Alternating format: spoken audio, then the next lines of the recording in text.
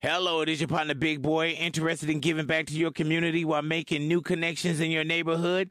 Introducing Neighbor to Neighbor, a California volunteers network that empowers you to take action, contribute to local needs, and be a part of something bigger than yourself. Visit ca-neighbors.com to learn more about how you can get to know your neighbor and strengthen your community. Neighbor to Neighbor, it takes a neighborhood. Hello. Coming up on 5 Minute News. Former Pope Benedict criticised for not doing enough in abuse cases. Lula begins tenure in Brazil as Bolsonaro flees to the US.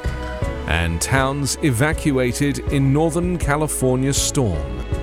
It's Monday, January 2, 2023. I'm Anthony Davis.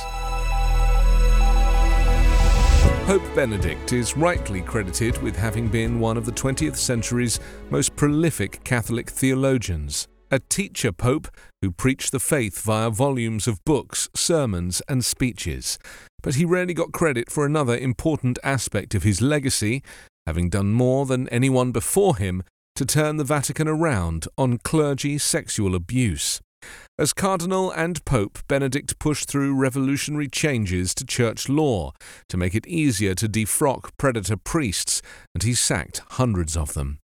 He was the first pontiff to meet with abuse survivors, and he reversed his revered predecessor on the most egregious case of the 20th century Catholic Church, finally taking action against a serial paedophile who was adored by Pope John Paul II's inner circle. But much more needed to be done, and following his death on Saturday, abuse survivors and their advocates made clear they did not feel his record was anything to praise, noting that he, like the rest of the Catholic hierarchy, protected the image of the institution over the needs of victims, and in many ways embodied the clerical system that fueled the problem. In the years after Benedict's 2013 resignation, the scourge he believed encompassed only a few, mostly English-speaking countries, had spread to all parts of the globe. Benedict refused to accept personal or institutional responsibility for the problem, even after he himself was faulted by an independent report for his handling of 4 cases while he was Munich bishop. He never sanctioned any bishop who covered up for abusers, and he never mandated abuse cases be reported to police. But Benedict did more than any of his predecessors combined, and especially more than John Paul, under whose watch the wrongdoing exploded publicly. And after initially dismissing the problem, Pope Francis followed in Benedict's footsteps and approved even tougher protocols designed to hold the hierarchy accountable.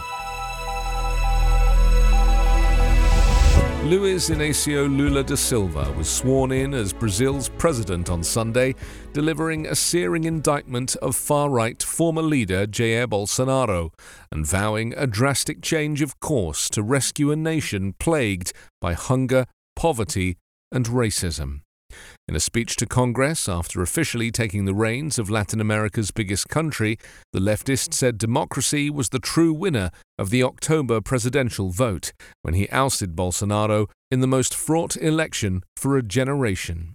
Bolsonaro, who left Brazil for the United States on Friday after refusing to concede defeat, rattled the cages of Brazil's young democracy with baseless claims of electoral weaknesses that birthed a violent movement of election deniers. Democracy was the great victor in this election, overcoming the most violent threats to freedom to vote and the most abject campaign of lies and hate plotted to manipulate and embarrass the electorate, Lula told lawmakers. Lula, who was behind bars during Bolsonaro's 2019 inauguration on convictions that were later overturned, delivered a veiled threat to his predecessor. Although Bolsonaro's Florida trip insulates him from any immediate legal jeopardy in Brazil, he now faces mounting judicial risks related to his anti-democratic rhetoric and his pandemic handling after losing his presidential immunity. Lula accused Bolsonaro's administration of committing genocide by failing to respond properly to the COVID-19 virus that killed more than 680,000 Brazilians. residents of a Northern California community were ordered to evacuate ahead of imminent flooding, and evacuation warnings were in place elsewhere in rural parts of the region on New Year's Day, after a powerful storm brought drenching rain or heavy snowfall to much of the state, breaching levees, snarling traffic, and closing major highways. Even after the storm moved through, major flooding occurred in agricultural areas about 20 miles south of Sacramento, where rivers swelled beyond their banks and inundated dozens of cars along State Route 99. Emergency crews rescued motorists on New Year's Eve into Sunday morning, and the highway remained closed. Crews on Sunday found one person dead inside a submerged vehicle near Route 99. Sacramento County authorities issued an evacuation order late Sunday for residents of the low-lying community of Point Pleasant near Interstate 5, citing imminent and dangerous flooding. To the north in the state's capital, crews cleared down trees from roads and sidewalks, and at least 17,000 customers were still without power on Sunday, down from more than 150,000 a day earlier.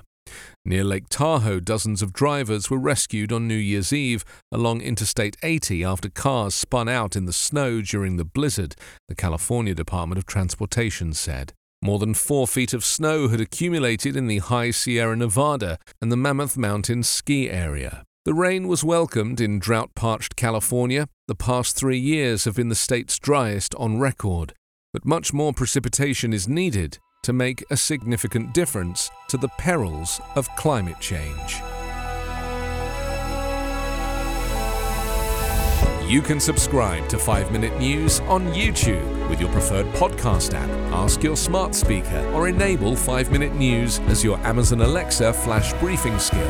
Subscribe, rate and review online at 5minute.news. 5 Minute News is an evergreen podcast covering politics, inequality, health and climate, delivering independent, unbiased and essential world news daily.